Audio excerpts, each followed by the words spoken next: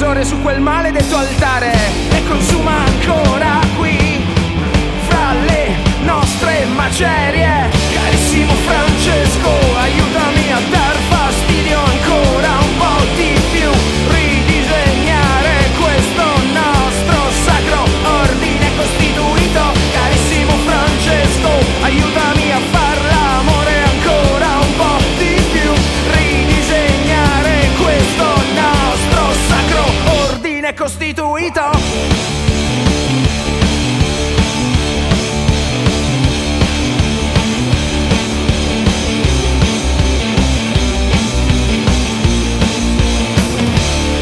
Fatta la tua volontà, oh mio carissimo popolo sovrano.